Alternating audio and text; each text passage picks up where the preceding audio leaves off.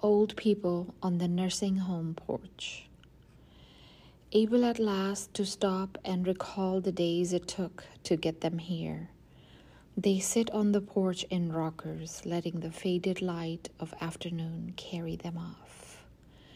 I see them moving back and forth over the dullness of the past, covering ground they did not know was there, and ending up with nothing save what might have been.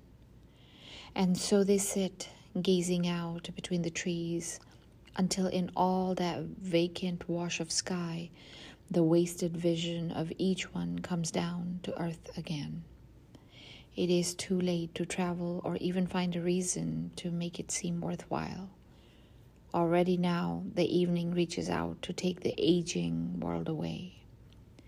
And soon the dark will come, and these tired elders feel the need to go indoors, where each will lie alone in the deep and sheepless pastures of a long sleep.